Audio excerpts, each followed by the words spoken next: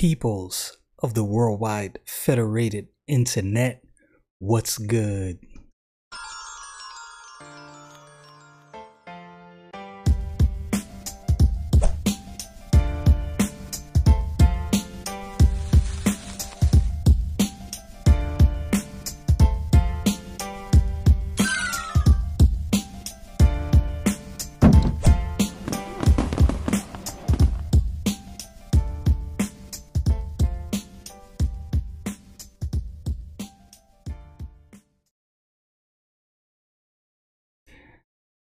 There's many out there who grew up in church, had, certain things solidified, didn't really have to have much guidance in certain areas. Me, a little different. When I got saved, I was a blank slate, as I've said this in a previous video, but I struggle with some simple things, simple doctrines that, most people, I would imagine most people who grow up in church, there are some simple things that they understand, and it doesn't really take much explanation for them to, wrap their minds around certain doctrines. One thing that kind of I'm trying to figure out how the best way to word this is. One thing that I stumbled on, I guess, is a good word to use, is eternal salvation, right? So when you get saved, you are sealed. The Bible uses specific words: everlasting life, forever. We know what those words mean. So what I wrestled with was, well, what's preventing a person from making a profession of faith and then just going back and living however they want? What's stopping that? I don't think anyone who makes a genuine profession of faith, who genuinely comes to God, understanding they're under condemnation and receiving what the Lord Jesus Christ did, accepting that by faith as payment for their sin, I don't think a person who legitimately does that will go back and just do whatever they want. Now, let me clarify. And this is the thing I love about podcasts, is it's a long form conversation and you can clarify what you're saying before someone gets it misconstrued. I am definitely not saying, nor am I implying, that a Christian cannot sin. I'm not implying that at all. But what I'm talking about is a person who makes a profession of faith with absolutely no evidence of any kind of change in their life, no desire to live for God at all, no desire for anything biblical, no desire to pray, read the Bible, do anything spiritual. I don't think that person truly is saved. And I'm going to show from the Bible, how I believe this plays out when a person actually does get saved. So join me in the book of Philippians, chapter 2, verse 12 and 13. Let's get to this. Verse 12, wherefore, my beloved, as ye have always obeyed, not as in my presence only, but now much more in my absence, work out your own salvation with fear and trembling. For it is God which worketh in you both to will and to do of his good pleasure. Now, what stands out to me is in verse 13, pay very close attention to that wording. For it is God which worketh in you both to will and to do of his good pleasure. That word will means that faculty of the mind by which we determine either to do or to forbear in an action. So the Bible is saying here that God is working inside a believer to give them a desire to do of his good pleasure and to do so. This is what the Bible teaches. That desire is there. Now, again, I'm not saying that a person will do everything right and never sin, but the Bible's saying that God is working in us to will and to do of his good pleasure.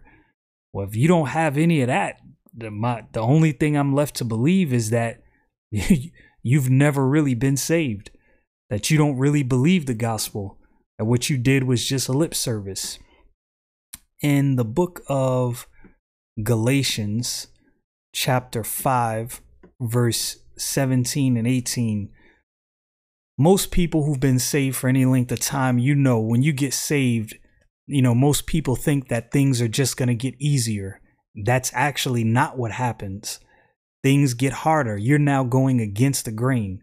In the book of Galatians, chapter 5, verse 17 and 18, the Bible says, "For the flesh lusteth against the spirit, and the spirit against the flesh. And these are contrary the one to the other, so that ye cannot do the things that ye would. But if ye be led of the Spirit, ye are not under the law." Now that word led means it's past tense for lead, to guide by the hand, as to lead a child. It often includes the sense of drawing as well as directing. So the sense here is that there's something going on in the life of a believer. There's a guidance going on. There's a leading going on from God. So I'm saying, if there's no evidence of that at all, what's the haps? Something is up. In the Gospel of John, chapter 16 and verse 13, the Bible says, "Howbeit, when he, the Spirit of truth, is come, he will guide you into all truth. For he shall not speak of himself, but whatsoever he shall hear, that shall he speak, and he will show unto you things to come." In the book of Romans, chapter 8, verses 1 through 14. "There is therefore now no condemnation to them which are in Christ Jesus, who walk not after the flesh, but after the Spirit. For the law of the Spirit of life in Christ Jesus hath made me free from the law of sin and death. For what the law could not do, in that it was weak through the flesh, God sending his own Son in the likeness of sinful flesh, and for sin condemned sin in the flesh, that the righteousness of the law might be fulfilled in us who walk not after the flesh, but after the Spirit. For they that are after the flesh do mind the things of the flesh, but they that are after the Spirit, the things of the Spirit. For to be carnally minded is death, but to be spiritually minded is life and peace. Because the carnal mind is enmity against God, for it is not subject to the law of God, neither indeed can be. So then, they that are in the flesh cannot please God. But ye are not in the flesh, but in the Spirit, if so be that the Spirit of God dwell in you. Now if any man have not the Spirit of Christ, he is none of his. So if this Spirit does not dwell in you, you do not belong to God." In verse 10, "And if Christ be in you, the body is dead because of sin, but the Spirit is a life because of righteousness. But if the Spirit of him that raised up Jesus from the dead dwell in you, he that raised up Christ from the dead shall also quicken your mortal bodies by his Spirit that dwelleth in you. Therefore, brethren, we are debtors, not to the flesh, to live after the flesh. For if ye live after the flesh, ye shall die. But if ye, through the Spirit, do mortify the deeds of the body, ye shall live. For as many as are led by the Spirit of God, they are the sons of God. Let that sink in. Remember the topic. For as many as are led by the Spirit of God, they are the sons of God. And notice in verse 13, the Bible says, for if ye live after the flesh, ye shall die. But if ye, through the Spirit, do mortify the deeds of the body, ye shall live. That word mortify means to subdue or bring into subjection as bodily appetites by abstinence or rigorous severities. And just looking at verse 13, that brings me back to the book of Hebrews, where the Bible says, if you be without chastisements, then are ye bastards and not sons. God will deal with his people. It's not that Christians can't sin, right? That's not the case. But if you can sin with no conviction whatsoever, like just mind numbing, you just go on about your life and you got no problem with it, and you can go on living like that, and there's no judgment, there's no evidence of any kind of leadership from God in your life, I doubt very seriously that you actually believe the gospel. You might know the gospel, and sometimes I think that's what happens with many people. They have what I call head knowledge of the gospel. I don't think there's many people. There's some, I'm not saying that there's none, but I don't think there's many people that don't know of and or about the death, burial, and resurrection of the Lord Jesus Christ. And there's many people that even know why the Lord Jesus Christ died on a cross. There's many people who know that. If you've never watched, there's an evangelist, his name is Ray Comfort. He goes out on streets and he's a street preacher, but not in a traditional sense of street preachers standing on a corner, preaching a message. He talks to people individually, one-on-one, and he witnesses to them. And many times he'll run across people that know exactly why the Lord Jesus Christ died on a cross. Does that make them a Christian because they know what the Lord Jesus Christ did on the cross? No, it doesn't. There's a lot of people with that head knowledge.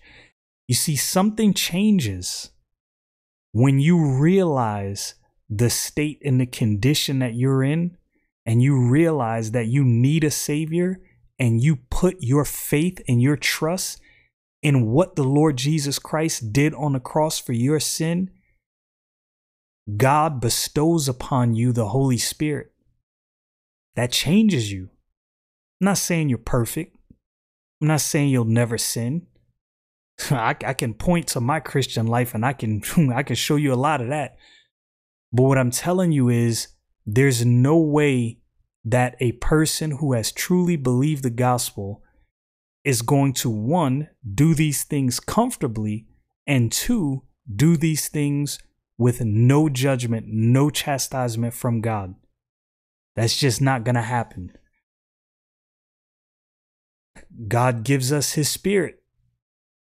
He's leading us. That doesn't mean, again, and I'm going to keep clarifying, and the reason I keep clarifying is because I know how the internet works. People hear you say something and they run with it without really listening to the full context of what you said. So again, let me clarify. I am not saying that a believer cannot sin. I can point to my own life and show you contrary. And I'm pretty sure anyone who's believed the gospel would say the same thing. But if you have made a profession and have no desire to live for God, there's no chastisement on your life and you're doing whatever you want, I would check up on that. Look, you know what's in your heart. I'm no judger of men, and I always say that I'm no judger of men. There's many people I've ran across in my life who talk about the Bible, talk about different subjects, and when salvation comes up, oh yeah, I'm saved, and we get to talking, and I'm not looking at people like I'm looking to judge someone. I'm in no position to judge anyone. Trust me when I tell you that. But when a person tells me that and there's just like no evidence of God in their life, like zero, zilch, I'm like, if I was them, I would check up on this, because this does not look authentic. Look, God saves and changes a person. God saves a person and they become a new creature. This is what the Bible teaches. Not a perfect creature, not a sinless creature, but a new creature. There are things that change. So for when I run into people, like I said, that have made professions and there is zero evidence, I got questions, but I'm not the judge, right? I'm not the judge of men's heart. I know what the Bible teaches, though, and I like to stick with the book. Y'all know what it is. Stay frosty, people.